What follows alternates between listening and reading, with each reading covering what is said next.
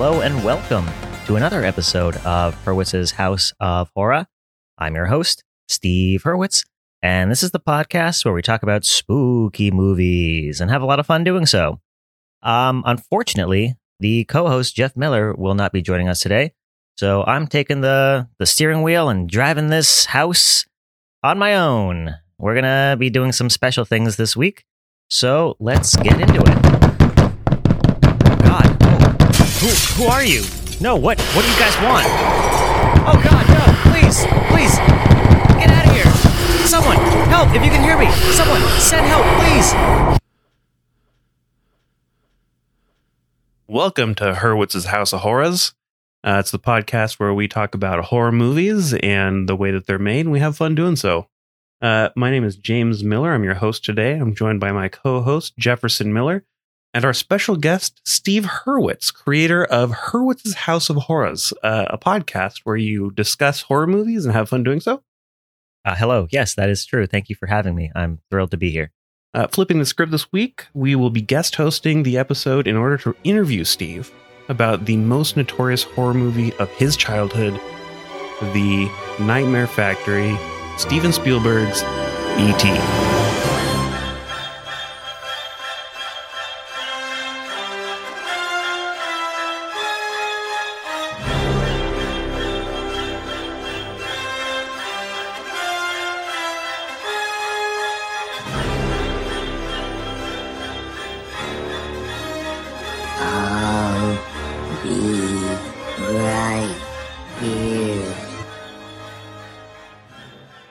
This movie has traumatized me. So recently we all went to IMAX to see the 40th anniversary re-release of E.T. Mm-hmm. We thought it was also remastered. It wasn't, I don't think. It seemed just mastered. It looked good. It was fine. Yeah. I think it was the original very version big, too. Yeah. Because they had the guns instead of the walkie-talkies, which they changed for some reason in one of the versions. Oh, that's right. The weird 90s guns to walkie-talkies. Lucasfilm. Let's redo it all. Let's Star Wars it, you know? Yeah. Yeah. Star Wars, the whole thing. But yeah. So we got the full original experience as We if did. we were seeing it when it first came out in theaters, which was cool. Mm-hmm. And so did a lot of other children there in the theater that day, who I'm sure will have stories similar to Steve's as they grow up. All right, so we just walked out of the movie. Just saw E.T. Well, I absolutely have a new perspective on it. It's fun, but there are so many elements that are just so terrifying. How certain scenes open up, like the fingers, like, you know, coming around a corner, or like you'll see the outline of them, or just like the scene when Elliot was outside in the shack for the first time, and you see the ball come back. It's like, nah, this is a setup for a horror movie. This kid's gonna die. I remember the sounds that he would make when he was like running. Like, those are the sounds that he just like also made throughout the movie, but continuously like haunted my nightmares. As he's like just tearing ass like across the fucking forest. Yeah. It was an interesting experience to see it now as a 32-year-old man. Now, Steve, how old were you when you first saw E.T.? So from what I can remember, I was around 8, maybe. I might have been younger, honestly. I don't know. It was definitely younger. I think 8 was the last time that I watched the movie. But You saw it multiple times when you were a kid. yes, I remember it just destroying my life as a child because aliens are terrifying, and E.T. is one of the most horrifying creatures I've ever witnessed and been brought to life on the silver screen. And I think I tried to watch it again because my folks or maybe my sister was telling me, no, it's a great family movie. Let's all watch it. They all love it. And I watched it again, and it was just as horrifying. And I said to myself, you know what, Steve? 8-year-old Steve, let's never watch this again. And I stuck by that until the other day. Made yourself a liar. 8-year-old me would be very disappointed in myself. Yeah, makes sense. Yeah. Jeff, do you remember watching E.T. as a kid? Do you know how old you were? No, I don't remember. I feel like I've always have seen it. Like E.T. has always been. It's one of those classic movies that I remember having always seen. It's really good. It's been one of my favorite movies. I never thought it was scary, like Steve over here. You're insane. Just one of those family classics. Yeah, all Spielberg's movies. I feel like it's like E.T., Hook, Jaws, all those. It's like, oh man, beautiful movie. Raiders of the Lost Ark, when the Nazis have their face melted. Oh, right. yeah. That's a classic family moment. Yeah. Everyone can bond over Nazis' faces is melting. Always. I think so. It's eternal. So yeah, I don't remember how old I was. Do you remember how old you were? I don't. I remember him when his skin turned white. I was like, what's going on? I remember that too. I was a young child. I have no idea how old I was. Mhm. I remember that being very upsetting. Like a piece of dog poop on the lawn. Exactly. He's just a dried up turd. Steve, are there any other family classics that you're scared of? Let's see. Short Circuit is pretty terrifying in its Really? own way. Yeah. Because, he starts off as a killer robot and becomes nice because of an electrical storm, I believe. Another one of our all-time favorites, Short Circuit. Mm-hmm. The story about a friendly robot who starts out as a killer robot. See? And then gains sentience and befriends a family. Mhm. But he still has murder lasers on him. Exactly. Yeah. Just one wrong push of a button and he's shooting them lasers right into that Johnny family. 5. Not a lot Johnny different 5. from Iron Giant, actually, except just scale. True. Yeah. Maybe that's where they got the idea. Yeah, Maybe. but- Also, some unfortunate things happen in that movie. Just fair warning, there's a white man who pretends to be Indian in that movie, which is rough. I completely forgot. Oh, Yeah. yeah. I have It's not worse than I rewatched remember, that too. I since saw it was a clipped. kid. Yeah. Oh, that's So. unfortunate. And now Otherwise, a great movie. you guys are now seeing why this traumatized me as a child as well. Yeah. Have you ever seen the 1987 classic Batteries Not Included, in which 3 small UFOs befriend a child by coming in through his window and entering his life? I remember that poster. I remember the poster, and I feel like I saw it once. I think like my ma rented it from the video store one time, and I sat down and watched bits, or like I got up and left halfway through. But I don't really remember it. She knew how much you loved E.T. It's She's also, like, you know what else? it's another Steven Spielberg alien film. Is from the it? 80s, yes, Oh. 1987, Steven Spielberg and Matthew Robbins. So, Steve, I'm curious, do you think that early fears of E.T. shaped your later fascination with sci-fi horror classics like The Thing and Alien?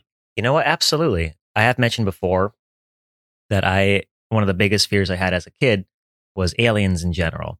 I watched Nova documentaries or just, beyond belief factor fiction, unsolved mysteries, all these things. And there was always an alien episode somewhere in there. And it was the fact that these things were up in space, that they could come down and take you away without anybody really realizing it, or without you being able to do anything, and no one was doing anything about it, is what upset me most.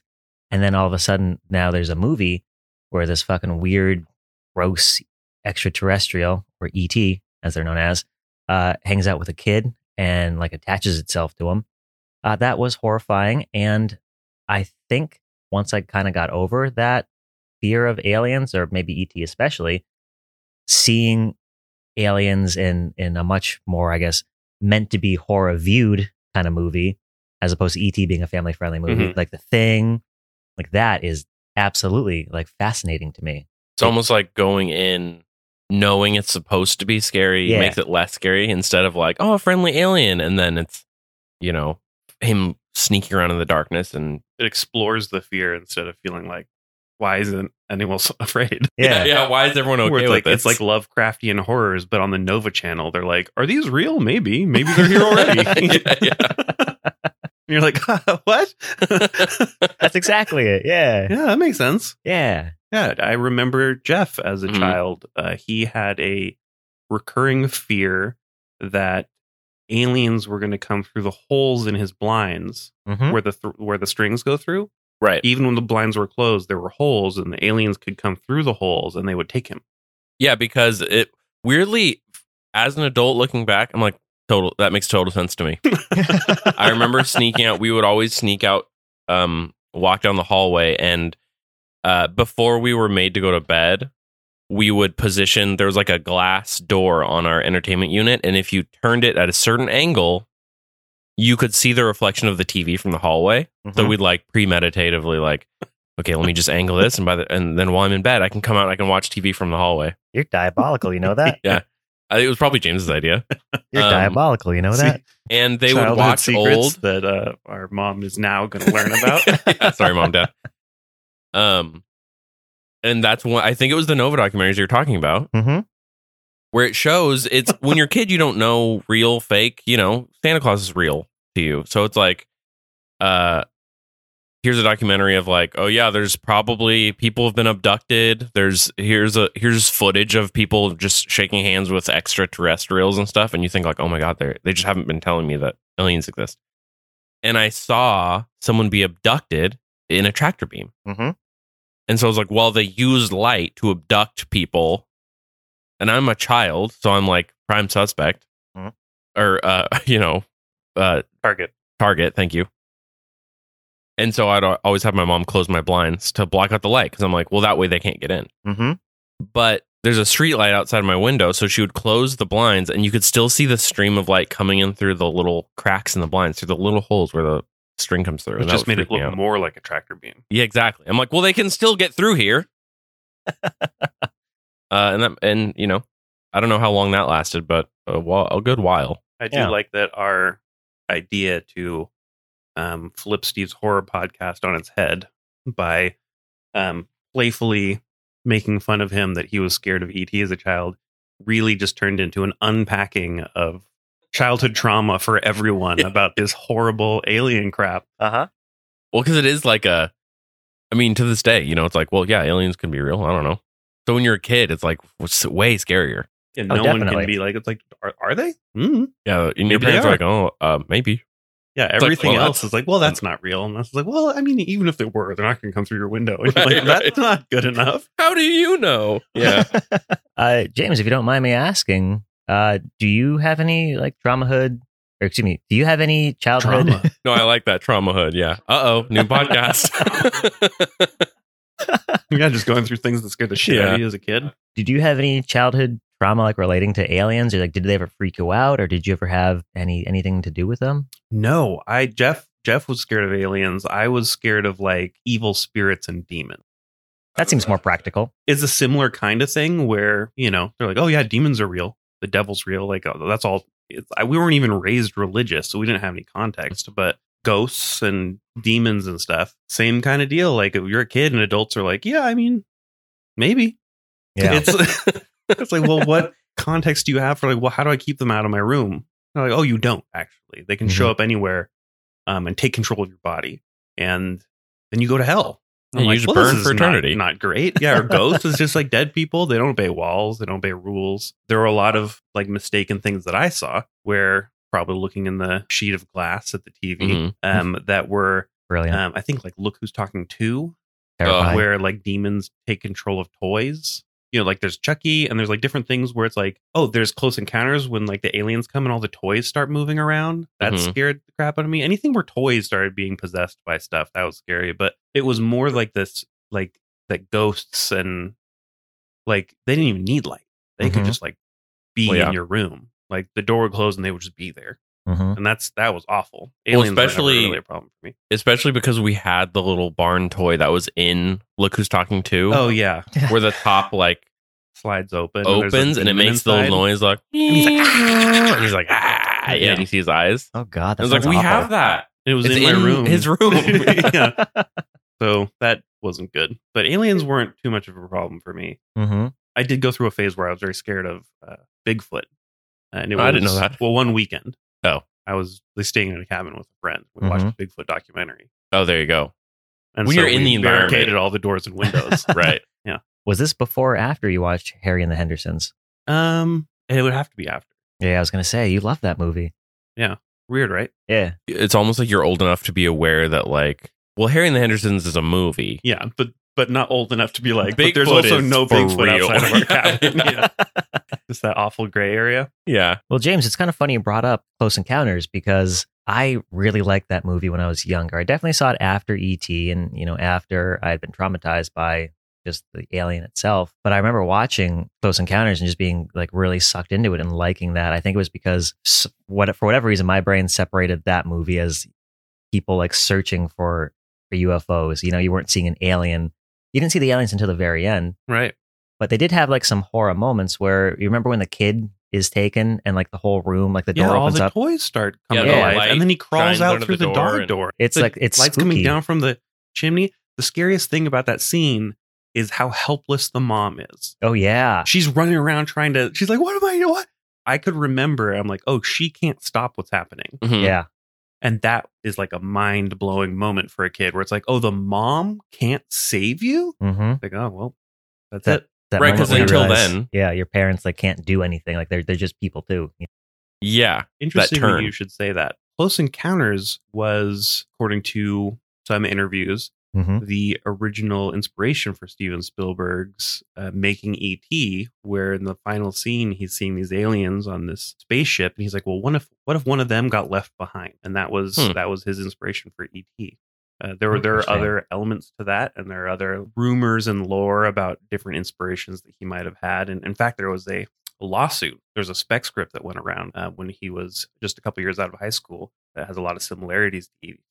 that was never proven to have influenced him, but Mhm. a lot of people that went back and forth on whether it did or did not. But both E.T. and Close Encounters came out after that script went around Hollywood.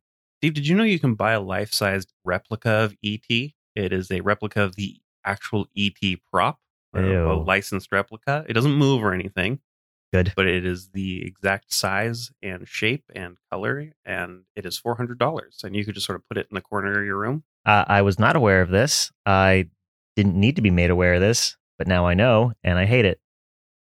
Well, we have a surprise for you. Oh God. If everyone listening in, we're going to put up a GoFundMe link to buy this ET to put in the corner of Steve's room. And he's agreed that if we raise that much money, he will put it in the corner of his room. How about we come halfway? I'll meet you guys halfway on this. So if everyone listening donates to this GoFundMe, I will get the ET, this disgusting thing. I won't put it in my room. I'll put it in the podcasting room, and I will leave it there for the rest of time. How does that sound? You have to put it in the corner of your room for one night. And then I can put it in the podcasting room. Yeah, I was going to say maybe you'd have to spend the night in the podcasting room the first night. With it. Yeah. With it, yeah. All right, I agree to this. You heard it here, everyone. This is a binding contract, a verbal contract. So let's get it done, or not. I'm completely okay with that. Yeah, okay, so just check the link in the description In the show or notes. find it on the Instagram at Hurwitz's House of Horror. Yep, guess I'll post that on there in a link. All right, for episode 14, as I'm sure you've realized by now, we're doing the movie E.T., the Extra-Terrestrial. E.T., the Extra-Terrestrial. From 1982, directed by Steven Spielberg, written by Melissa Matheson, starring Henry Thomas as Elliot, Drew Barrymore in her debut role. Pete Coyote. Is that an actual person? Yeah, he's Keys. Oh, cool. What a name. A fun little bit of trivia before we even get to trivia. Perfect. His name is Pete Coyote, and he's the one dicking around near their fence. Mhm. And the older kid goes, "Oh, that coyote's back." Oh, nice. That's cool. And then the tagline, he's afraid. He is totally alone. He is 3 million light years from home. It's interesting because the tagline itself gives us a little bit of trivia. Now we know how far away E.T.'s home planet is. Ooh. 3 million light years. That's too far. Yeah. Yeah. So we just have to find out what's that far away, and then narrow down every star that's 3 million light years away, and then we'll know where ET lives. Well, and maybe we can verify that Get on it, NASA. that conspiracy theory, or I guess not conspiracy ET theory, is the real theory and that he's here? ET is in the Star Wars universe. Right. Yeah, But we don't is know a how far long- away the Star Wars universe is from Earth, because Earth might not even exist in Star Wars. But 3 million light years, that is far, far away. A True. long time ago, Yeah. So, like Star Wars. Right. in fact, it's very possible that ET is in Star Wars, and we will get to that Mm-hmm. later, even though it is a long, long time ago. We'll get to that in trivia. Yeah. So we went and saw this film in IMAX recently. Yeah. We got the full cinematic experience, Mhm. Including other people, as we heard the live cries of children as this movie shaped them and made them fear their backyard and candy. Real quick, James, I want to say there was a girl like a couple seats away from me. At certain scenes, she was evoking all of the emotions that I felt as a child. And I was like, oh, you poor, poor girl. I've been there. I know that feeling. Do you feel your slip reverting? For like a second. And then I was like, I have to be strong for her. Yeah. You have to protect her from ET. Yeah. I have to show that I can watch this movie without freaking out. Yeah. Even If though she deep down- sees you cry, Exactly. then she'll just like, there's no hope for me. Yeah. Yeah. Yeah. So that was fun. I think it was seeing it in a crowded theater. It wasn't too crowded, but just seeing it with other people in the theater was a very fun experience. Yeah. It's fun seeing a movie that everybody enjoys, if that makes sense. Like everyone is there for a reason. They're all fans. Only specific people will be going to this 40th anniversary thing because of memories, or they're trying to show their kids this. No one's going to be like, ooh. Exactly. And this is a little off topic, but they've been playing James Bond movies at the IMAX theater for the past couple weeks, and I've been going, and usually it's either just myself or these two other people, but it's like three people in this huge IMAX theater, which is great. But then going to see E.T. and having kind of like that kind of crowd experience was nice. It reminded me, it made me kind of miss seeing movies like that with people who are there for the same reason you are. Yeah, there's definitely value to the cinema. Mm-hmm. And I think that probably the reason that there's so many people there compared to the James Bond movies is that E.T. is not a womanizer. And that people can really stand behind this character still, not like James Bond. Mm-hmm. Just saving the world. Definitely probably be in jail. I mean, he's done some questionable stuff. Oh, but that's a podcast for another day. On the way out, he beats women. On the way out of the ET or fucking ass. Why are you the co-host? I don't know. That's what I've been saying. On the way out of ET, when we saw it in IMAX, I heard a guy with his two daughters. It might have been the dad of those daughters you're talking about. Mm-hmm. He was just looking wistful and just said, "There goes my childhood." Like as he was just looking away in the distance, and then we made eye contact, and I just gave him a little nod, and then he just walked away with his kids. It was like, oh man, that's nice seeing someone relive there. Yeah, and Good passing it on to their children. Right. Yeah, seeing them get to share that with their kids was cool. Yeah, that's very cool. I hope that they always continue having the classics accessible that way, so you can Absolutely. share them with future generations. Mm-hmm. Also, real quick for that little girl, by the end of the movie, she was getting more into it instead of being fearful. Yeah, you could tell she was like, "Oh, this is fun." Yeah. Oh, good. I didn't have that experience when I was a kid, but at least she was able to. You didn't have a strong man sitting 2 seats away from you, not crying. That's true. That's true. She had you as a pillar of hope. Of hope, something to look forward to. Not her dad though. No, he was. Oh, he was crying. Yeah. I mean, I almost cried. There was a scene. I had never seen this in theaters, and there's a scene. One of the climax scenes, and the music swells, and I could feel like my. It's like that feeling about when you're about to cry. Your eyes kind of well up. So the movie starts off. Right in the middle of the alien action. The aliens are down on Earth gathering plants. They've got their spaceship. They get chased by these government agents. It's a very action-filled and startling scene to start from the perspective of the aliens, which I thought was really interesting. The first thing before you see any humans, you see E.T. and his people interacting with plants and sort of going about their own business. Mm-hmm. It's like a little bit of a reversal from the way most movies would start. Yeah, rustling around and everything's dark and you see little lights and strange, like you're saying, strange plants and just their little spindly fingers caressing leaves. I was just about to say that. Just off the bat, you just see these long, gross-looking fingers, and I was like, hate this. Fucking hate this. Yeah. Regret sets in at that moment immediately. For you. Yeah, so I think it was definitely to try to put you in E.T.'s perspective right away, but instead it just made Steve feel like he was alone in the woods with these horrible creatures. Yep, sure did. Yeah, that was something I noticed too. It was felt like something that doesn't happen as much now is that it was a lot of like close up detail. It was like setting establishing the world and establishing the vibe of the movie, like showing the little plants and it's foggy and something about it really like pulls you in right away to like how you're supposed to feel for the rest of it. Yeah, you get a lot of like details about their ship and you see sort of the inside that you never see again and like what they're doing, why they're here without saying any of that. You get all these little detail shots to sort of like set that context for you. Right. Before that is shattered by the government agents coming in. They're supposed to be the horror of the scene. I don't remember like the shots of the inside of the ship when I was a kid. So watching it this time, weirded me out even more. Yeah. Because there's like some weird, like, it looks like a big like tree or like something with like a mouth on it. And it goes, "Ugh." Yeah. Yeah, it was like an old man tree. And it goes, "Ugh," and goo comes out of his mouth. Yeah. Yeah. What the hell's that? It was like, was this just an effect guy being like, you know, be cool? I'll make a This. tree that has goo come out of its mouth. It like didn't seem like it fit everything else in the movie.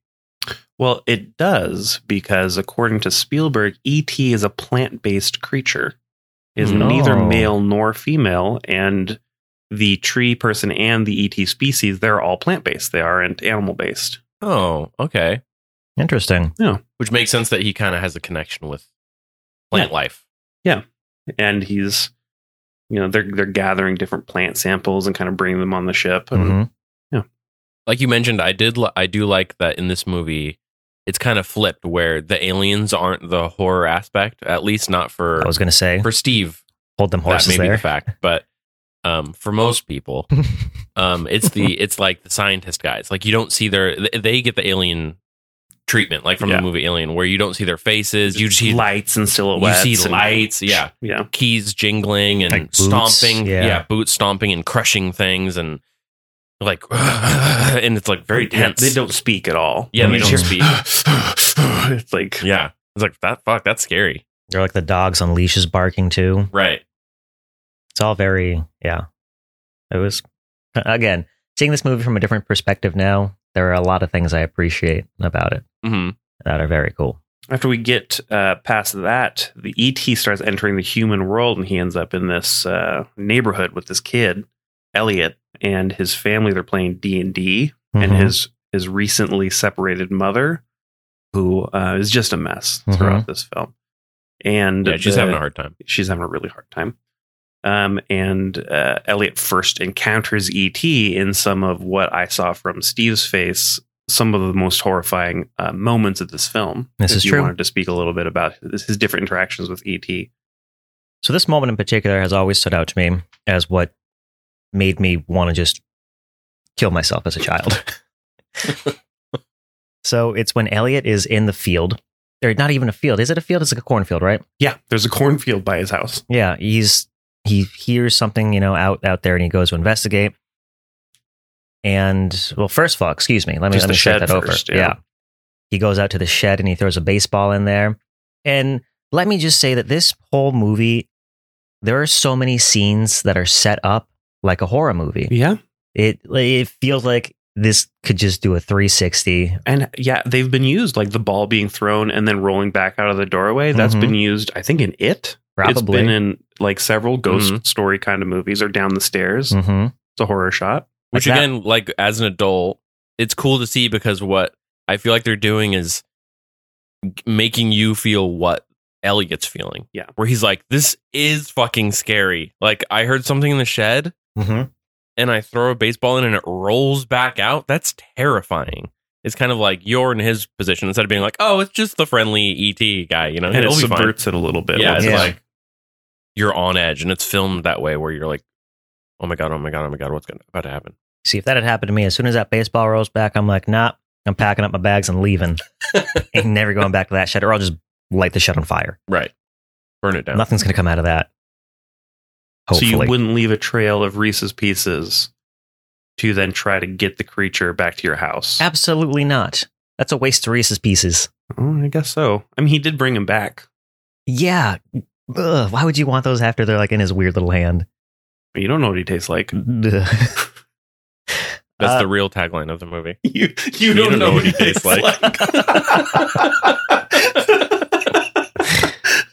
I'd go visit that movie and be Yeah. like, that's true. I don't. ew. I don't know what he tastes like. Maybe I should see this.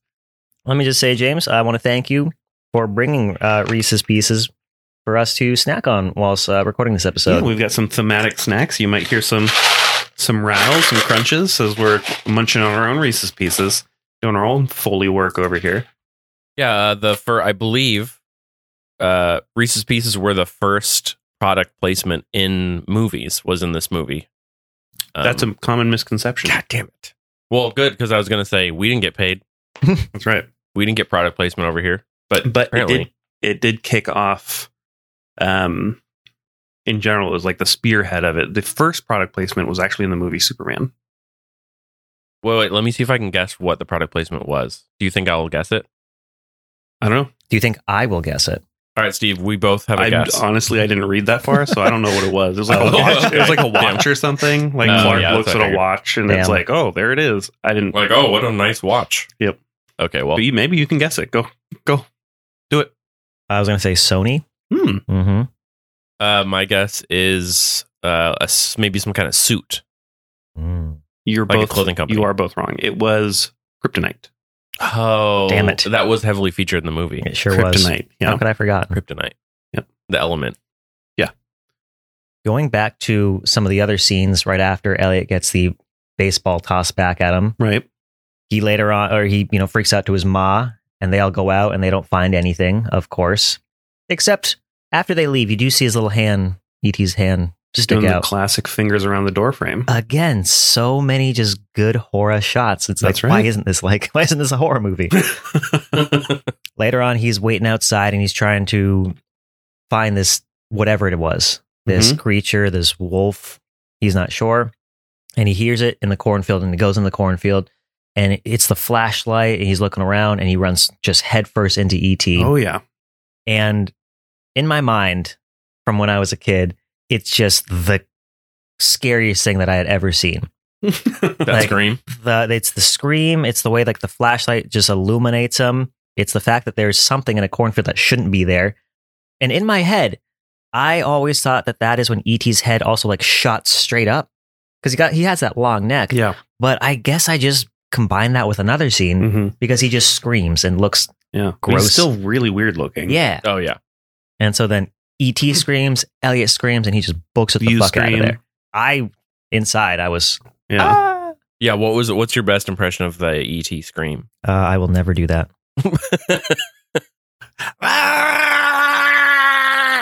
I don't want to be here anymore. I hated that. Yeah, I'm not surprised watching it now that you were afraid of this movie as a kid. Thank you. I'll still make fun of you for it. Of course. Let me ask you two this. When you saw it as a kid, do you remember your guys' reactions to that scene? I remember it being suspenseful. Yeah. But I don't remember. I was probably a little afraid. It's definitely set up for you to be anxious. Like he's deliberately using these horror shots and suspense shots to make you feel that feeling of, oh, something otherworldly is here. To then flip the script on you and bring E.T. into the house and make him a part of the family and ease those worries. So I definitely must have been afraid at this point, but I don't remember it in such a really clear, horrifying way. I think that the movie in general soothed those feelings for me. It was more just anxiety of like, what is this thing? And then like, oh, it's a cool alien guy who's a friend. Yeah. So I think it didn't have quite the same impact. Similar to like we mentioned earlier, Harry and the Hendersons. Right. Yeah. Where he's like, this big scary Bigfoot, and then he's like, oh no, I'm just hanging out, just a chill dude, eating fish sandwiches. Putting my feet up and watching some TV. And then so the fear doesn't live past the earlier scenes in the movie. Right. Because as we go into it, Elliot decides to scatter those Reese's Pieces and bring this alien back into his house, introduce them to his family. We get these scenes where we get the siblings, Drew Barrymore notably reacting to this alien for the first time, and a lot of the sort of fun early scenes that people remember of this alien integrating into the house, where he gets dressed up in weird clothes and he's drinking beer and he's doing all this stuff. One thing that's maybe not quite so clear, and it's easy to pick up as an adult, but not as a child, was the psychic connection between E.T. and Elliot. I don't think I fully picked up on that as a kid, that they are literally life bonded. Yeah. And you start seeing that there, where E.T. gets scared by an umbrella and Elliot gets startled in another room. That's actually also kind of a creepy element. Yeah. Because remember, he first brings in E.T. into his room at like that night, and all of a sudden, Elliot just feels super tired. He was so pumped up, but I guess that was E.T. also feeling tired. Like he just made that bond without even asking him. Yeah. He's doing that purring noise, and then they're like staring at each other, and then Elliot just passes out. Like I had immediately. always thought it was E.T.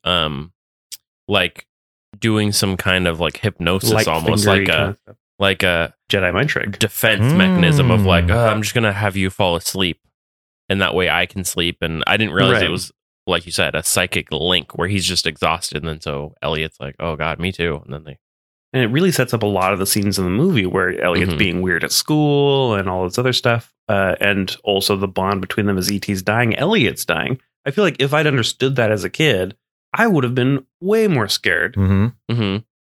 But I didn't. I just thought he was a weird alien guy. I mean, he is. I was more scared of, I remember being more scared of the adults as a kid. And the idea that they could come crashing in astronaut suits and, you know, Bust through your doors and take come your into your house. friend. Yeah.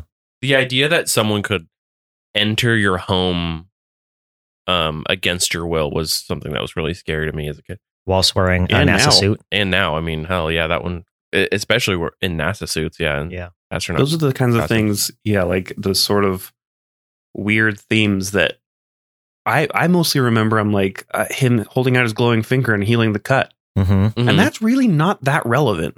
It doesn't really come up again. Yeah, it was. I would say as relevant as like, again, one of the psychic link scenes. Right. Like it's just one of many scenes, but for some reason that. Yeah, all his psychic link stuff is way more important. He never he saves anyone with the healing power. He just sort of like heals the cut. But for some reason, I'm like, that's like the point of the movie when I was a kid. Well, I feel like it's because they use that on the posters all the time. It was like the two fingers, like the lit up finger and Elliot's finger. The imagery of it. Yeah. And that is something I also think of when I think of E.T. and not only a terrifying monster, but disgusting weird glowy hands. Susceptible to the imagery. Exactly. Yeah. And he just drinks all your beer. Yeah. He comes into your home, drinks all your beer. Yeah. Wow, dude. It hides in your closet. He destroys your stuff to make his own things. He took apart those toys. He's just Jeff. Yeah. He comes, he lives in your closet, he drinks all your beer. Right. He's got disgusting hands. I think Drew Barrymore even points out he has gross feet, and he does. He does. Unnecessary. So Just interesting like note about that is that was an ad-libbed line by Drew Barrymore. Really? It was not an ad-lib because they never saw E.T. out of costume or anything. The movie was shot in sequence, and E.T. was always presented as a real creature to them.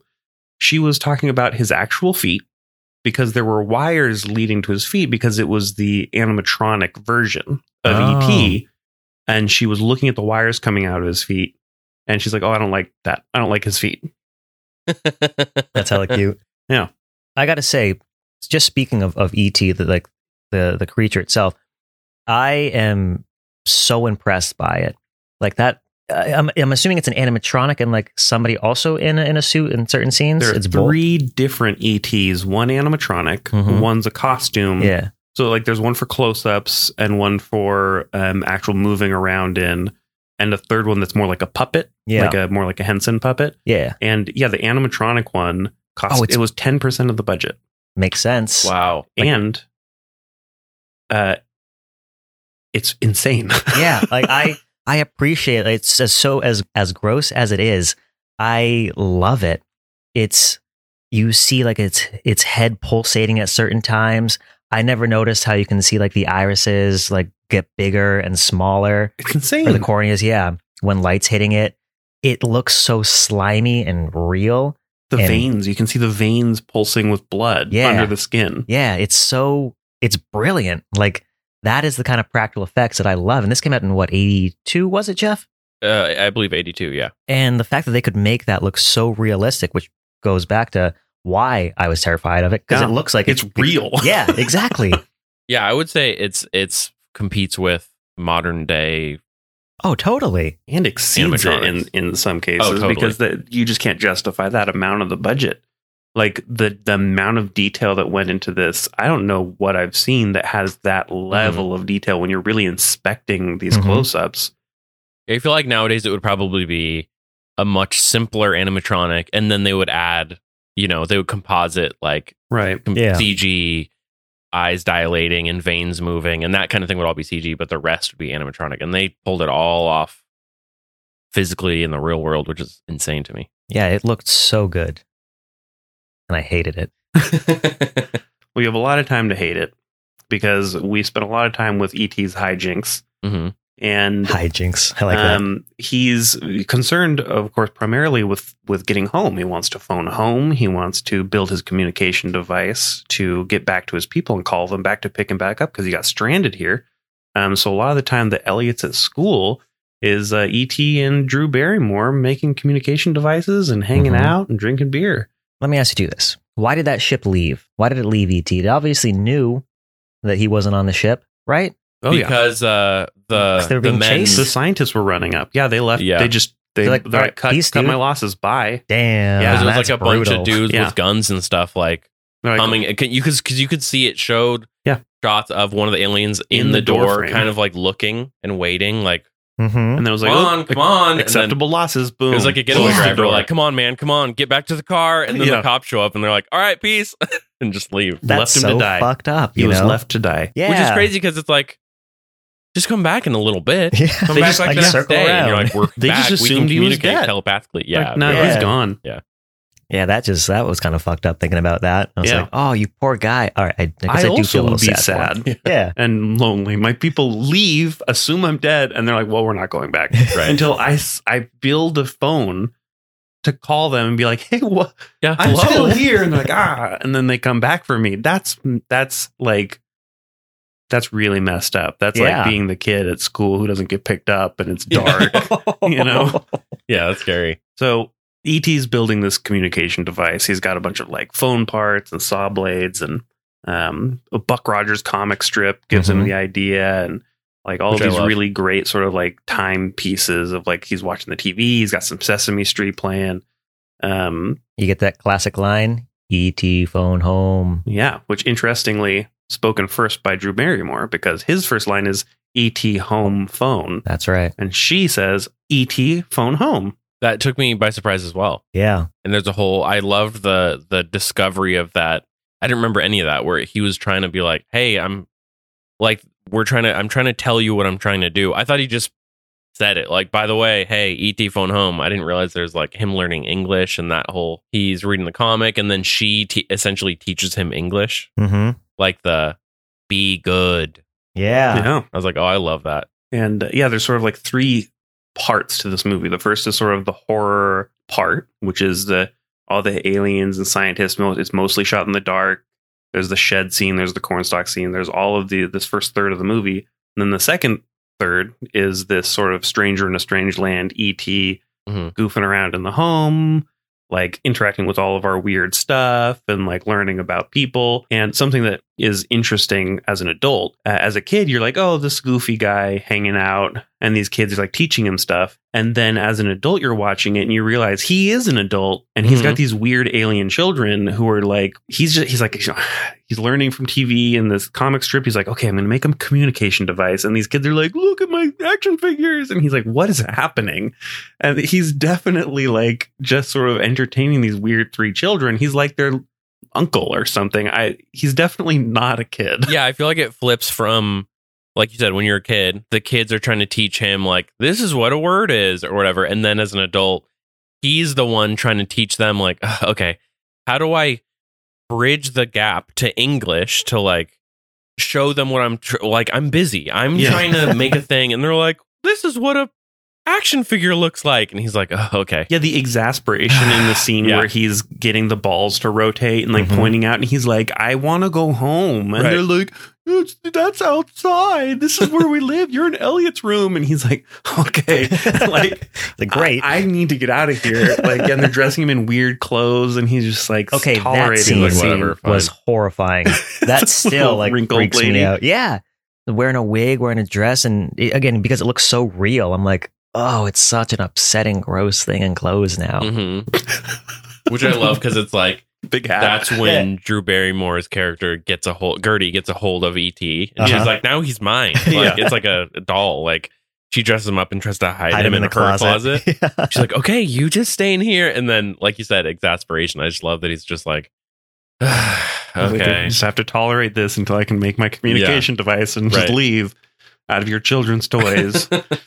One of the scenes that I found really funny was when Elliot first brings E.T. upstairs, and he's, like you were saying, he's showing him all these action figures, and he's just like naming 50 things. He's like, oh, here's a plant, here's an action figure, Han Solo, Lando Calrissian. Here's a car. And This is a fish. This is a shark. Yeah.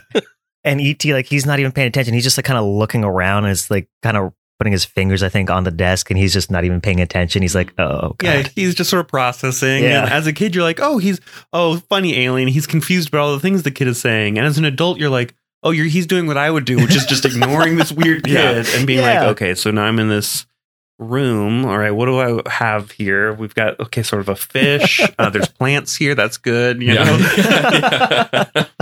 So speaking of stuff that you notice as an adult that you don't as a children, the adult roles in the movie are not something I paid attention to as a child. And notably, the mother, something you take for granted as a kid, that your parents are just doing stuff. You don't think about what they're doing or why a lot of the time. Yeah. And she's very scattered during the movie and leaves Elliot alone quite a bit and doesn't notice a lot of the things that are going on with the alien. And as a kid, you don't think a lot about that. You're just like, oh, she's busy. She's a mom. She's doing stuff. Right. Yeah. And as an adult, there's a nuanced subplot about how her husband has left with someone and he's in Mexico and she's recently separated and falling apart. Yeah. She is a mess. And it is something that you just don't notice as a kid, which is really interesting. Yeah, working a full-time job, 3 kids.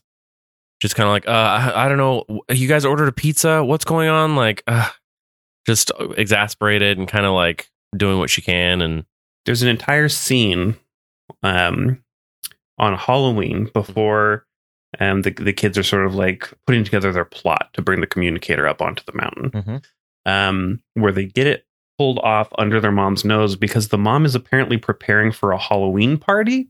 I didn't even realize that. It's so like small little bits of her, like the way she's dressing and acting, kind of the decoration she's putting out.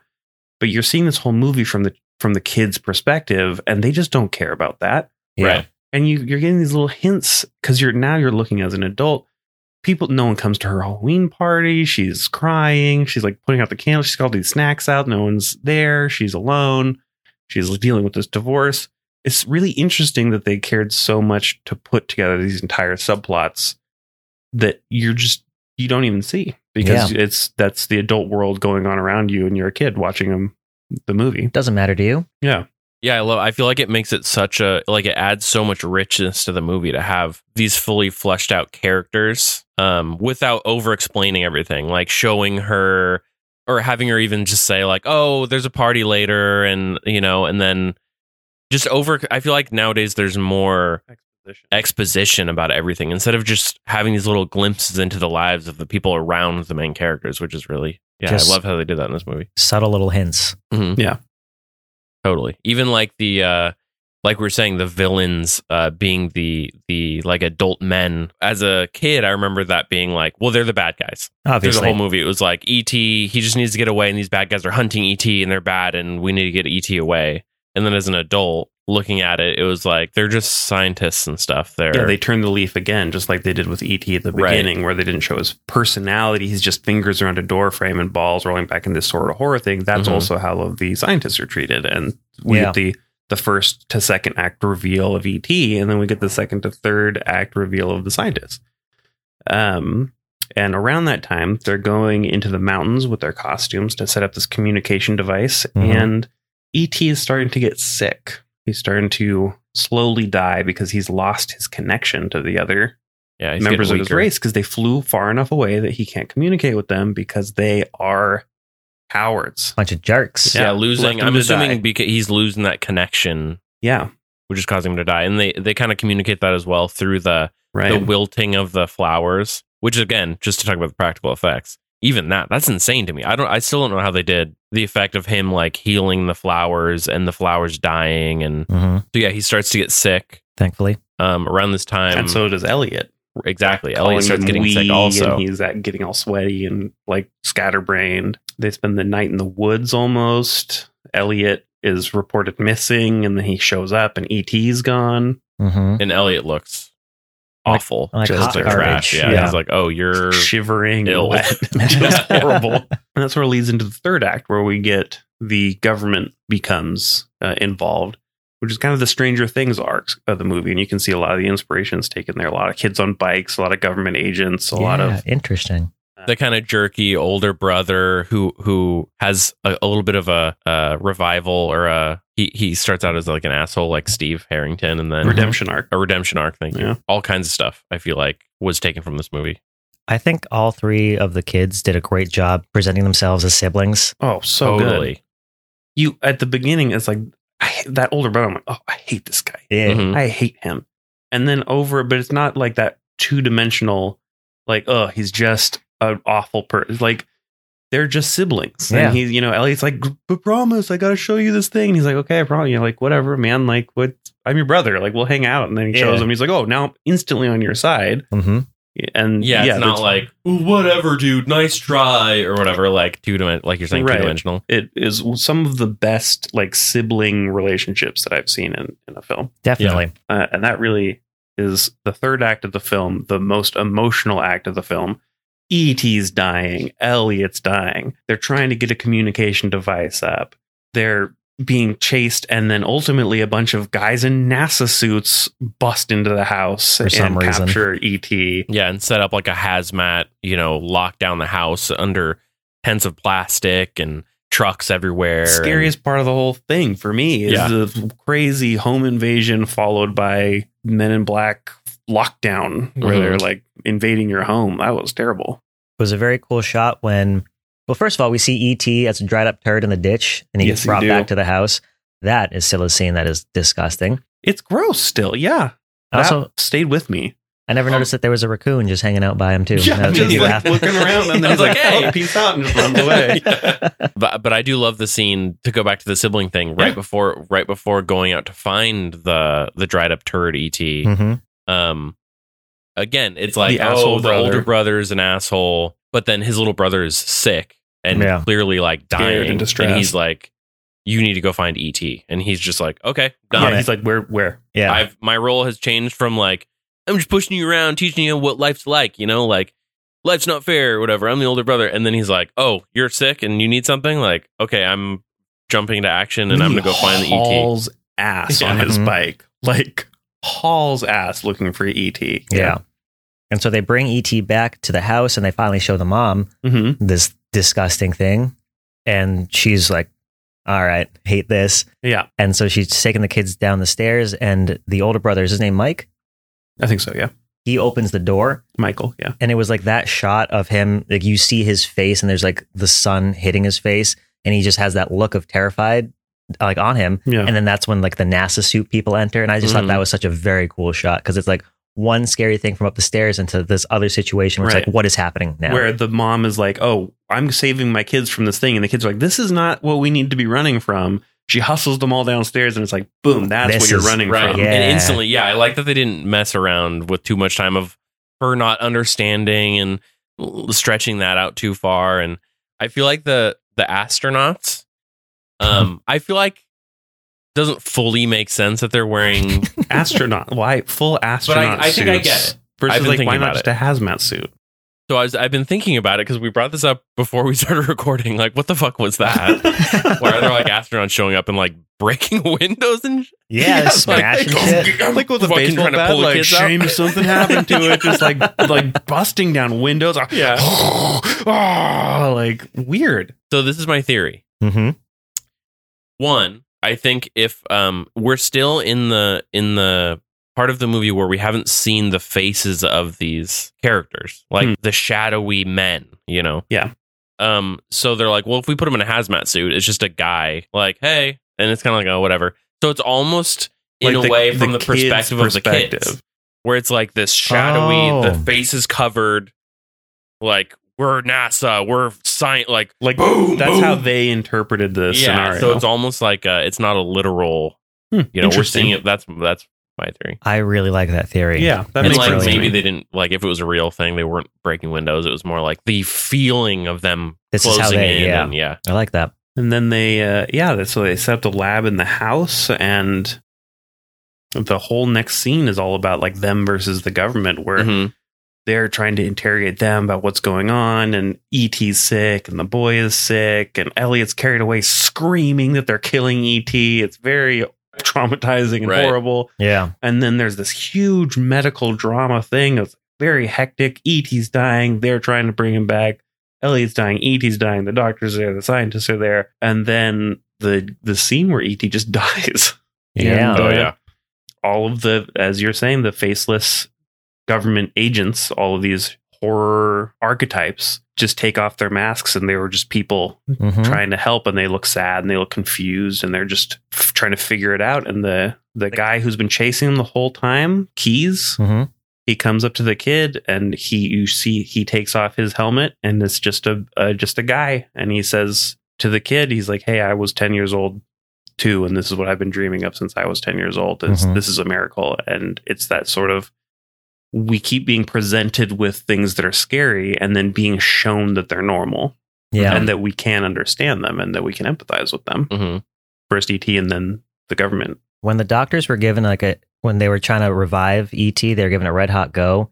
I appreciated that. You know, they have no idea what this thing is, but they want to keep it alive, and they're giving it everything. Yeah, they're doing CPR. They're, the paddles. Paddles, yeah. And again, as a kid, I remember that being more like, I was fully listening to Elliot. He's just scared. He doesn't know what's going on. But I'm like, get away from E.T. Like, what, they're trying to dissect him or something. And as an adult, it's like, oh, they're doing, like you said, they just want to save the guy. It's an alien. They're like, well, we want him to live. Like, what's going on? So the people in that scene, the doctors and the medical crew, those are not actors. That they got doctors, nice, and a surgical team, and they brought them in. They said, "Okay, so this is your patient. Go." Oh, damn! They just That's act cool. like this is an actual OR, and you've got a crashing patient, and they're dying. And it was because Spielberg was like, I'm not going to get what I want out of actors. Like, I want the actual chaos. I don't want it to sound like, oh, I know what's going on from an onlooker's perspective. I want it to be just a full chaotic medical situation. I want it to be real. Yeah. And that way we can sell the idea that this fake creature is dying. The more real the things around him are, the more real he is. Let me just say another thing that I hate about E.T. is that the fact that he has a translucent chest and you can just see that heart beating. Yeah. Gross. Hate it. Yeah, I remember it glowing, but I don't man, that was just detailed. The fleshy interior. Yeah, you fully see the whole heart chest cavity. And the ventricles, and it just pumping in his chest. It's so gross. Thank you. Yeah, I'll agree with you there. Yeah. I feel like, if anything, I was... James and I were on the end of this fun family movie, and you were on the end of like, this is a horror film, and we've almost kind of met in the middle. Yeah, I'd say so. Yeah. Yeah. But this scene where Keys is kind of unmasked and he's talking to Elliot, that's probably my favorite scene in the whole movie. Like, some great lines as come an out adult, of that scene. me too. Yeah. Yeah. It was a nice moment. I don't think it really registered with me as a kid, but as an adult, having this doctor come up and he says, I'm glad he came to you first. Yeah. And there's a hint that maybe he came to him when he was a kid. I was curious about that. Right. There's the dialogue's a little ambiguous. He says, he came to me too. And, I've been waiting for this since I was 10 years old. And this is a miracle. It's a little bit like, has he been here before? And he caught a glimpse of E.T. and that's why he was looking in the forest. And right. It's just another hint of like the motivations of the adults are only hinted at. Yeah. There's so much bigger story behind all of it. And I like that we don't know it. Yeah, me too. Leaves more. Everyone has their own story that it's bigger than you think it is. 100%. Yeah. So E.T. dies. Everyone cries. Kids in the audience are horrified. Yeah! Steve cheers. Steve cheered. They had to escort him out. He didn't see the rest of the movie. I don't know how it ends. But I did hear a little girl in the audience say, "Is he dead?" Yeah, nice. Yep. You're all gonna remember this one. This is infamous. There's that, you're just hearing a memory being formed. Yeah, core memory. And when he dies too, his eyes are wide fucking open. Yeah, he's dead. It's the most realistic dead thing I've ever seen in a children's movie. Yeah, like glazed over, just corpse. Yeah. And they're just staring at him like, all right, turn off the machines. And it's he's just like white. The classic thing where he shuts his eyes. Oh yeah. Yeah. To do it one by Horrible. one. Yeah, because his eyes are so away. far apart. He has to do them one at a time, which made me kind of laugh. And But then it was sad. another thing that I didn't register as a kid, I don't think, is why he came back to life at all. I thought maybe it had something to do with Elliot loving him so much. Right. But it just turns out it's like, oh, well, his people It came was the back. ship, right? Okay. There's a psychic connection where his chest starts to glow again Yeah. because the life force is clearly shared between these creatures. hmm And that's why he bonds to this chrysanthemum. He bonds to Elliot. They have this sort of life force bond that when they come back within range, he reconnects. And that's why he's been dying this whole time. He's been cut off from the shared life force of his people. I still didn't register that until you said that right now. Yeah, he's just getting sick and then he gets better. It kind Which of made it me seems think. like Elliot gets it. Did you guys ever watch the season of Doctor Who with David Tennant where he gets turned into like this small little like old man creature thing, and he's brought back gross. to like his true self because everyone believes Loves in him him so much. Yeah. Right. And I kind of thought of that when this was happening again. I still thought Yeah. it was Elliot. Was he loves him? He's the power. It's brought him Because back. they don't say it. No, They're like, figure it out, kid. And you're like, maybe it's this. right. yeah, Yeah, the Tinkerbell theory. But he comes back to life. And then this is where the true Stranger Things inspiration kicks off, where the gang of biker kids outruns the cops and kidnaps this alien. Oh, and they so great. drive away in this van. It's the funniest sequence I've ever seen. The And setup- also, I mean, it just got me pumped up. Like, yeah. Just hype. The setup for that was actually I didn't find funny before, but I found this time when he does come back to life and Elliot is just like trying to get him to shut up because he keeps saying like phone home or something. Yeah, he's phone saying home. something. Yeah, and Elliot's like, Home, oh yeah, he's home, back. home. Yeah, and he's pushing him into a zipper bag, the body Yeah, bag. trying He's to like zip it pushing up. him back in, Shut trying up. to zip it back while up. he's like, talking. and he's like, shut up. Home. He slams the home. lid to the like cooler thing and then leans over and is like, oh no, E.T. and like pretending to cry. Man, great comedy. Incredible. Yeah, that was super funny. Yeah, I where really he's just like viciously telling E.T. to shut up over and over as he zips him into a body bag. Yeah. And he just It's came back to life incredible. from being dead. That is one of the best scenes in the whole movie. So good. And then they careen away in this van with these poor scientists Oh, in the back. And then he's like unclipping the tube and they're like, oh, wait. Don't unclip that. They're watching him pull the clips out Yeah, one and by then, like, one. into the street. Are they So okay? good. Who knows? Yeah, And I love, again, the older brother where he's like, they pull up in the van they see their friends on the sidelines behind the like fence or whatever. And he's like, get your bikes. Like, like go meet us here. meet us at this spot. I was like, oh, so And good. they just go, Yep. let's do it. And they Yeah. put on their little like glasses and stuff. Sunglasses, And yeah. they just like fight the power. Yeah. Very, very 80s, where each kid has their Little thing. gimmick, Like yeah. there's the guy with the Newsboy newsboy cap. hat and the slick little glasses, and then there's one with a ski mask, which is weird. Yeah. But they There's all have their little like the thing, karate chop action one, you know, Right, the right, classic. And then they outrun the cops, and like we get the second shot of E.T. making the kids' bikes fly, Yeah. Oh, which isn't as convincing as I remember. No. no, that one was definitely more. But he has to do it because the police careen in front of them and pull out shotguns. And What they're was like, he gonna we're just do with going to that? kill all these kids? Maybe? Yeah. They're just kids on bikes. And it's not even like the FBI. It's just local cops. Mm-hmm. Yeah, Just- cops are the bad guys. Spielberg in this movie, knew it turns all out. along Right. in this movie and in all movies Yeah. and in real life. Those See, that's cops. the one that turns the other way, where they're like, yeah, the police. Oh, no. The police are Yeah. the bad guys. Okay. Yeah, it turns out, no, these guys are bad. Yeah, Avoid yeah. these guys. If you see a guy like this, get out of there. They were Yeah. looking for any opportunity Run. to pull that shotgun Yeah. out. Oh, yeah. Again, it wasn't as convincing, but I still remember being kind of fascinated by that as a kid. You know, that I guess nostalgia fills in the blanks for me. I'm like, this is still great. Like, I will take this over a lot of Oh. CG shit nowadays. I I'm like, still love loved it, this. yeah. Yeah. And of course, because of the bike scene, we got the classic Amblin logo. Yeah. Oh, yeah. Yeah, that scene where, the first time where he has E.T. in the basket with the sheet and everything, and he takes off and the music swells. Like, that's the scene I mentioned earlier. The music is so good in this The music movie. is It's so- incredible. Yeah. Man, totally worth seeing this movie in IMAX. If 100%. not fully just to hear the John Williams soundtrack, like Mhm. coming out of IMAX speakers. Just chills. So the John We're so Williams, he won the Academy Mm. Award for Best Soundtrack. Hell yeah. Interestingly, he was having difficulty scoring the end of the movie, and Spielberg said, "Just turn it off. Just conduct like if you were just doing a symphony. Don't worry about the movie. Mm-hmm. And then re-edited the end of the movie slightly to match the soundtrack, which is not done. Yeah. Right, And at the it time, turned it was out like so only the other way. phenomenal that he got the Academy Award because he's like, we're going music first, then editing, Mm-hmm.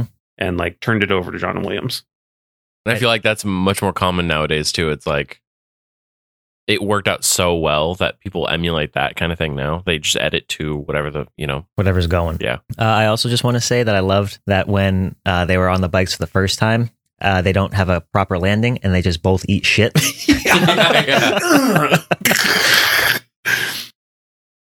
And then when it's the group of friends, they like land and they all slide in a line. Cool. Yeah.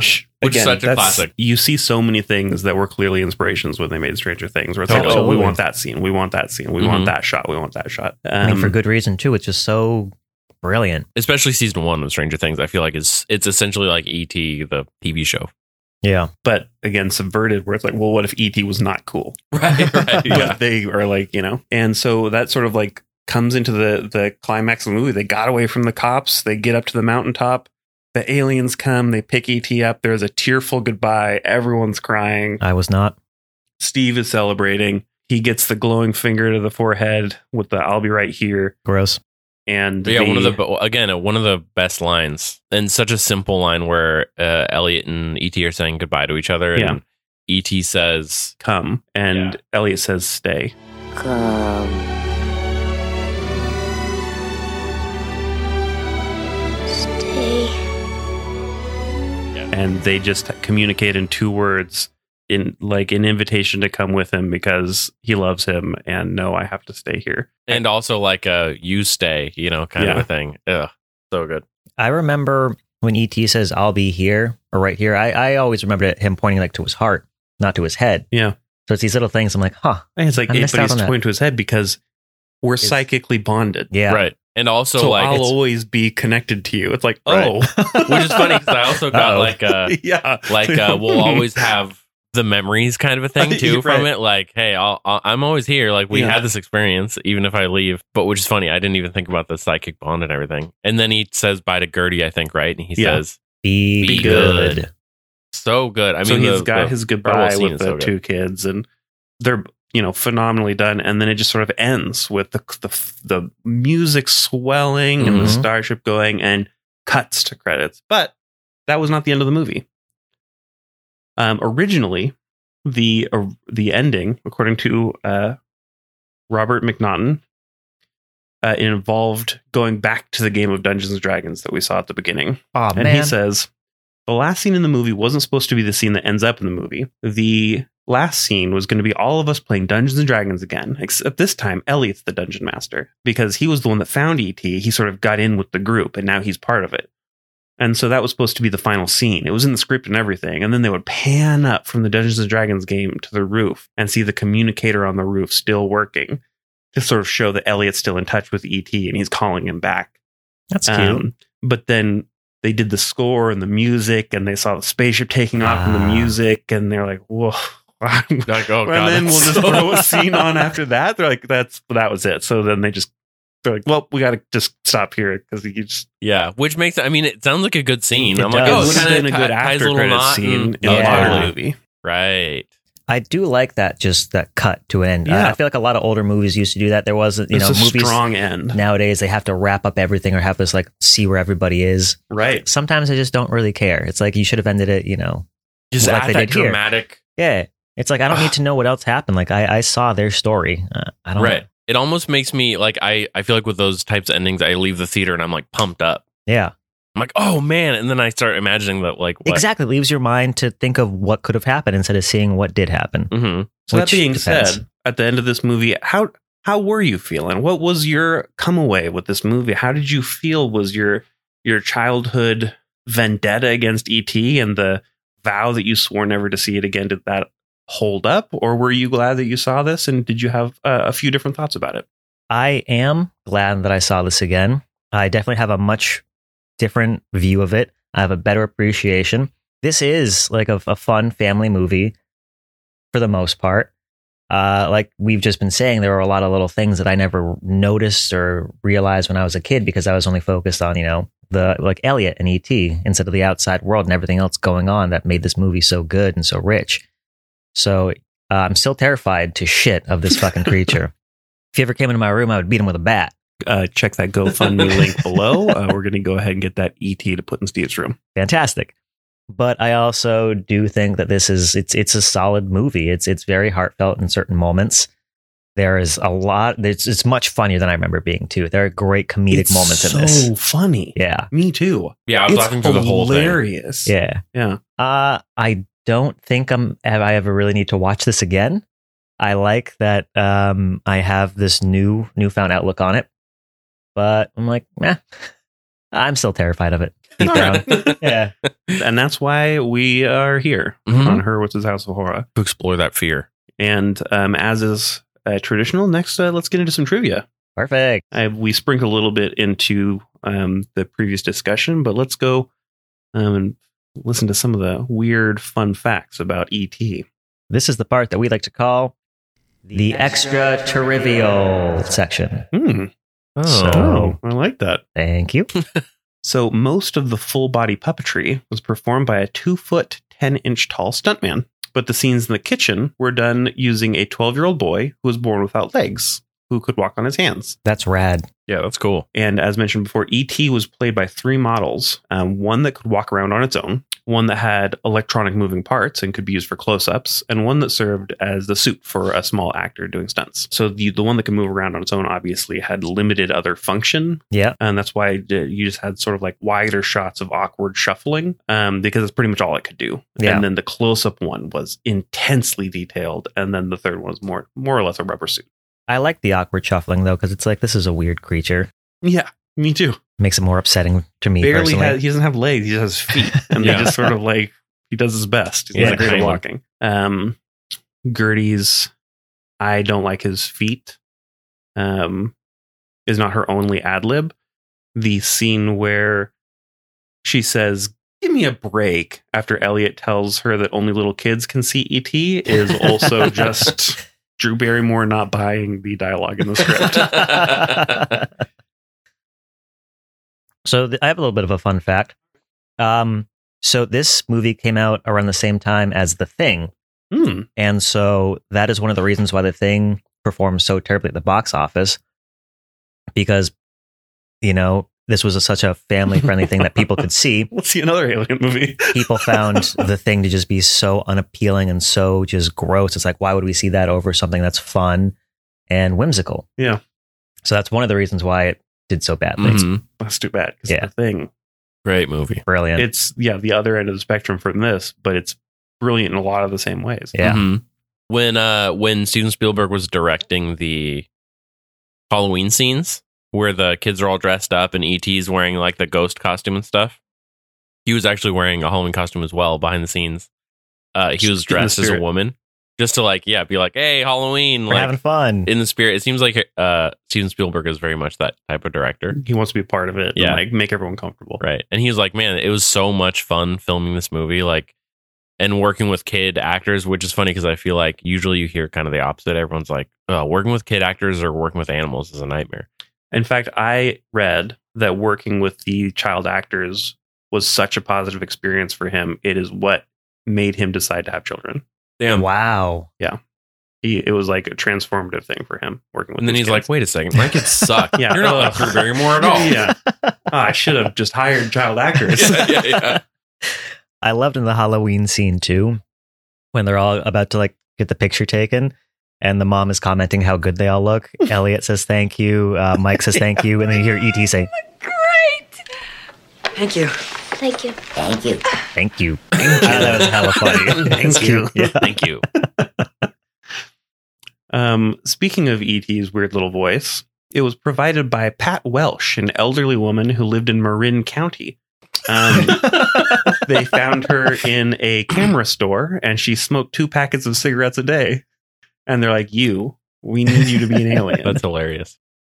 So a few last pieces of trivia. This is one that we noticed while we were in the theater. When Elliot is yelling at his brother in the beginning, the mother, Dee Wallace, is supposed to yell, "Hey, sit down." But she heard him say, It was nothing like that. Penis breath. Maybe an elf or a leprechaun. It was nothing like that, penis breath! Elliot! Sit down.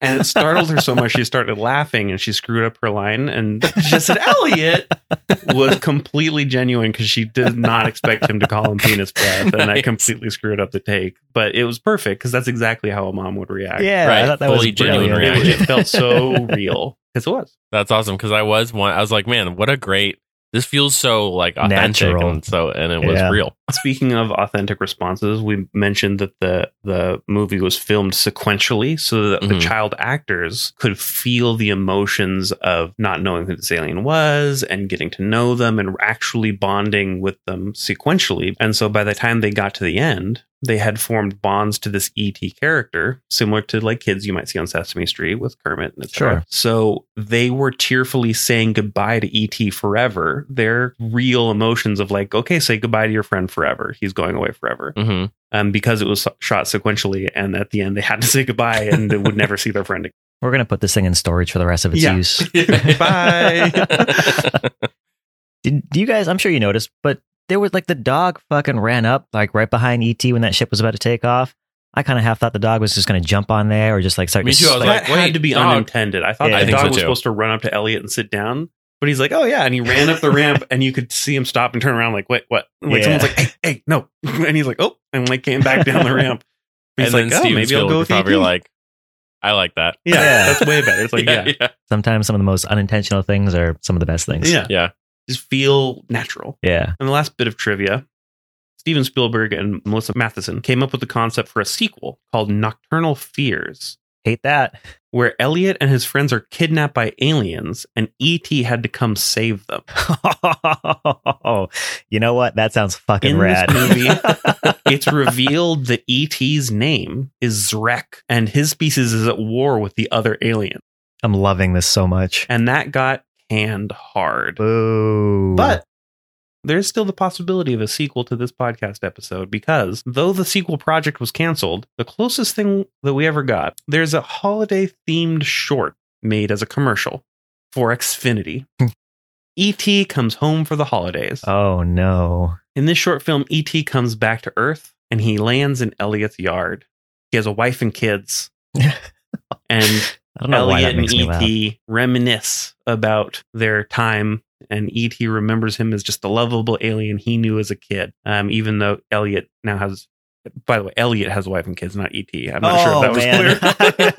That was not Get made clear to me. Yeah, Chewy No, Star Wars E.T.'s vibe going on. E.T.'s still a genderless plant monster. Yeah. Man. Elliot's a grown up with a wife and kids. It's Man. much more like Hook. Like, Okay. you know. Yeah. And Well, and this was- E.T. this comes was- back and he's like, "Oh, I'm an adult man now." This is recently. Right. This is like 2020 or Yes. something. That they Was did this. it? And so he introduces E.T. to all the modern day technology and stuff I around. do and they remember bond this. over the holidays. I And do that's- remember this. It was made with the communication and oversight with Spielberg, and Spielberg basically gave it his stamp of like, this has the heart of E.T. This feels official to me. Do you know if it was the same actor, the grown up? It was. Yeah, Oh, cool. Yeah. That's nice. actually did not enjoy being famous. Really did not like the result of being a child actor, and yet went on to stay in the industry and has had starring roles in The Haunting of Hill the House. Haunting of Hill House series and the sequel. Is he the dad? Yeah. Oh He shit. left for For a acting long for a time. while though, right? Yeah. And then He came had back. to come back as a formed adult. Right. He's like, all Making right, his I've own sorted decisions. through all that. Yeah. That's crazy. There's a video of him auditioning for ET that went viral online where it's like it's the moment he was given the role is on camera. He does a little like read and cries on cue, and then Spielberg is like, all right, you're hired. It's really Damn, good. that's cool. All right, well, like we do at the end of every episode, Steve, what was your favorite kill in this movie? Oh my god. So it was probably the one where E.T. died. Was my favorite Right. death. Yeah. Gotcha. Okay. Unfortunately, he came back to life. So, I'll take what I can get. Mine was the part where after the kids on the bikes took off, the guys with the shotguns killed Drew Barrymore as she was Right. trying to catch up, and they just gunned her down in the street. right. And they'll It was- congratulate each other Yeah, it afterwards. was weird, but And they start picking him off out of the sky like Yeah. like birds. I liked I think my favorite death was the flowers Oh. as when they wilt. Cool effect. And they also do come back to life, just like Yeah. E.T. Sons of bitches. Sons of bitches. All right. So, Steve, how many glowing fingers would you give E.T.? Out of 117. All right, let's see. So I'm going to give this one glowing finger out of 117, you said? Mhm. As a child, as my 8-year-old self. As an adult now, Which finger? the middle one, this one. One glowing middle finger out of 117. yeah. As an adult, I would give this probably a 100 out of 117 glowing middle Wow, fingers. Pretty solid. That's a big difference. It's like an A- maybe. Yeah, as I've said, like this movie it's great. It has some really good elements. I think it's a very fun movie. It makes me think back to when I was a kid. You know, these are the sorts of things that I wished had kind of happened to me. You know, you'd meet not necessarily an alien, but you just have some sort of fantastical event happen that just, you know, went off the fucking rails. Yeah. And that's, you know, just something Totally. something I like to do. It was a very heartfelt movie, and again, very funny. I have a new appreciation for it, but I still hate it. Got it. Jeff, out of 2, how many tree monsters that go would you give E.T.? I'd give it 2. A full A full like, 2. Wow. wow.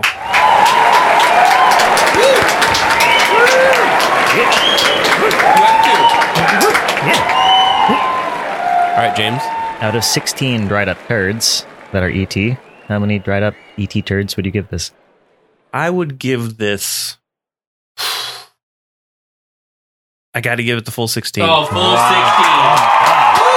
I can't think of it. Like my instinct is to, you know, it's like, oh, it was really good. I'll give it 15 out of 16, but I can't think of a reason not to. Mhm. James, I have a hard time giving a perfect score. I always want to be like, you know what? There's always something that could improve. You know, you got to leave a little room for improvement, but you know what? Yeah, as What, an you know? adult, Yeah. it still holds up to the extent it's funny, it's heartfelt, it's nuanced. All the characters have something going on. Yep. They all have motivations of their own that, whether or not they're explored, the mother, the scientist, both of the siblings, the kids in the class, Beautiful music, beautiful practical effects. Like, there's just no real, and also it's provided such a weird like launching post to just bother Steve for the rest of his life, which is just a gift. This is very true. It's a perfect film. perfect film, perfect score. I'm right there with you guys, or with you, Jeff, at least, when you were saying that you want to give it a little bit less. Like, I want to give this, I appreciate this movie so much. I want to give it like that perfect 117 middle fingers out of 117, but it's still the fact that it destroyed me It as a hurt you child. as a child. Yeah. So It's traumatized I got to you take for away some points. decades. Yeah. I'm But it's impressed still it up made it there. all the way to 100. I Yeah, feel too. like that speaks. That's a testament. Exactly. Yeah. All right. Well, you heard it here, Spielberg, in case you were wondering whether or not To make a sequel. this movie was any good. Yeah, it was all right. Also, please make that sequel because it sounds rad as hell. Oh, and I will yeah. watch Yeah, that. we're ready to Yeah, go what's see up with Dark the other aliens? and Asms. Nope. Dark Realms. Nope. Coming soon. We'll be there, Spielberg. Yeah. Dark. We'll be waiting sold- in line to see You Dark. sold 3 tickets. I'm imagining E.T. wearing like a Nope. bandana and he has like 2 machine guns. Probably. I think that's probably what Spielberg was imagining too. Yeah. Well, Michael Bay directs the new one. So. With Steven Spielberg producing as they did with the first Transformers. Michael And Bay directed and They Steven Spielberg saved a produced. lot of money on E.T. because now he's just going to be played by Danny Trejo. And they don't even have to do any makeup or anything. I didn't but want to still say that, voiced but by the woman from Marin County. Yeah, she's still alive. She still does the voice. Uh-huh. It's just Danny Trejo with a couple of machine guns and a bandana, and he's like, "I'm E.T. yeah. be good. Be good." Yeah. Or else. This is the one with the tagline is, "You don't know what he tastes like." yeah. Nice. All right, so that is episode 14 of Hurwitz's House of Horror. As always, you can find us on Instagram at Hurwitz's House of Horror. Steve, where can we find you online? Well, that's going to be it for Witz's House of Horror. I love posting behind the scenes clips from the movie, just fun things that we find online that I think people will like. Great. I hope we can have you back again on the show. I really appreciate that. Thank you so much for having me. This has been an absolute pleasure. It's great to talk movies with you guys. This is just something that I like to do, and I'm Yeah, glad thanks that for coming on our podcast. yeah, you two convinced me to come see this because Jeff, you wanted to see this movie in IMAX originally, and you're like, Oh yeah. are you getting a ticket? And I was like, ugh. I'm glad I went with you guys. It was a lot of fun. Me too. Jeff, where can we find you online? You can find me at Art of Jefferson on Instagram or jeffersonmiller.com. What about you, James? Where can we find you online? You can't. Good luck. Try your hardest. Try your hardest. Can't do it. Challenge accepted. Yeah, you could look at James Mark Miller on Twitter. I don't know. Would you find me there? I don't know. I have no you idea. You could Google a small fiction. Mm-hmm. Buy any books that come up. Mm-hmm. Would you find out more about me inside? I don't know. Hard to say. Good luck. Yeah. Looks like we'll never know. Nope. Or will It's we? impossible. Thank you again, everyone, for listening. Please rate and review and share with your friends. That's how we get this podcast out to more people. And with that, as we say at the end of every episode of Hurwitz's House of Horror, you don't Be know what it good. tastes like. You're killing him!